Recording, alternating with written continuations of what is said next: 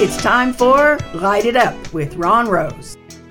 Mo is in the corner chair and God is in the room looking ahead. I just read a coaching strategy proposal from a friend, Angus Nelson. It's counterintuitive, a no-goals lifestyle plan. In this plan, he encourages leaders to change the mindset. He suggests dumping goals, working behind the scenes on identity. He calls it an algorithm change. He wants us to be different people. So the focus is on building new habits. I like this plan.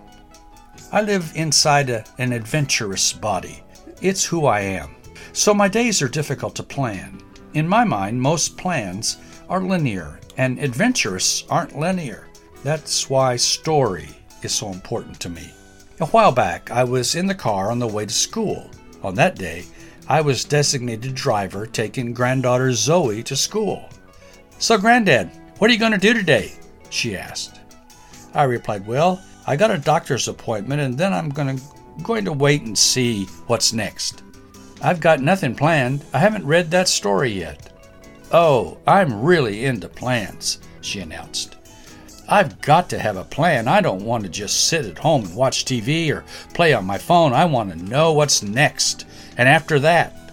As we pulled up to the drop-off line in front of her school, she offered, "Granddad, you need to get a plan."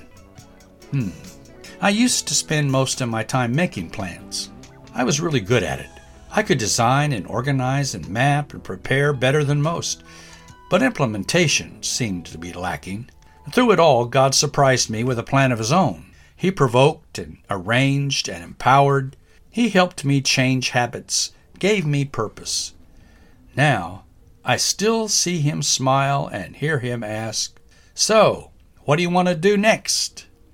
Yes, I start every morning with a coffee shop visit.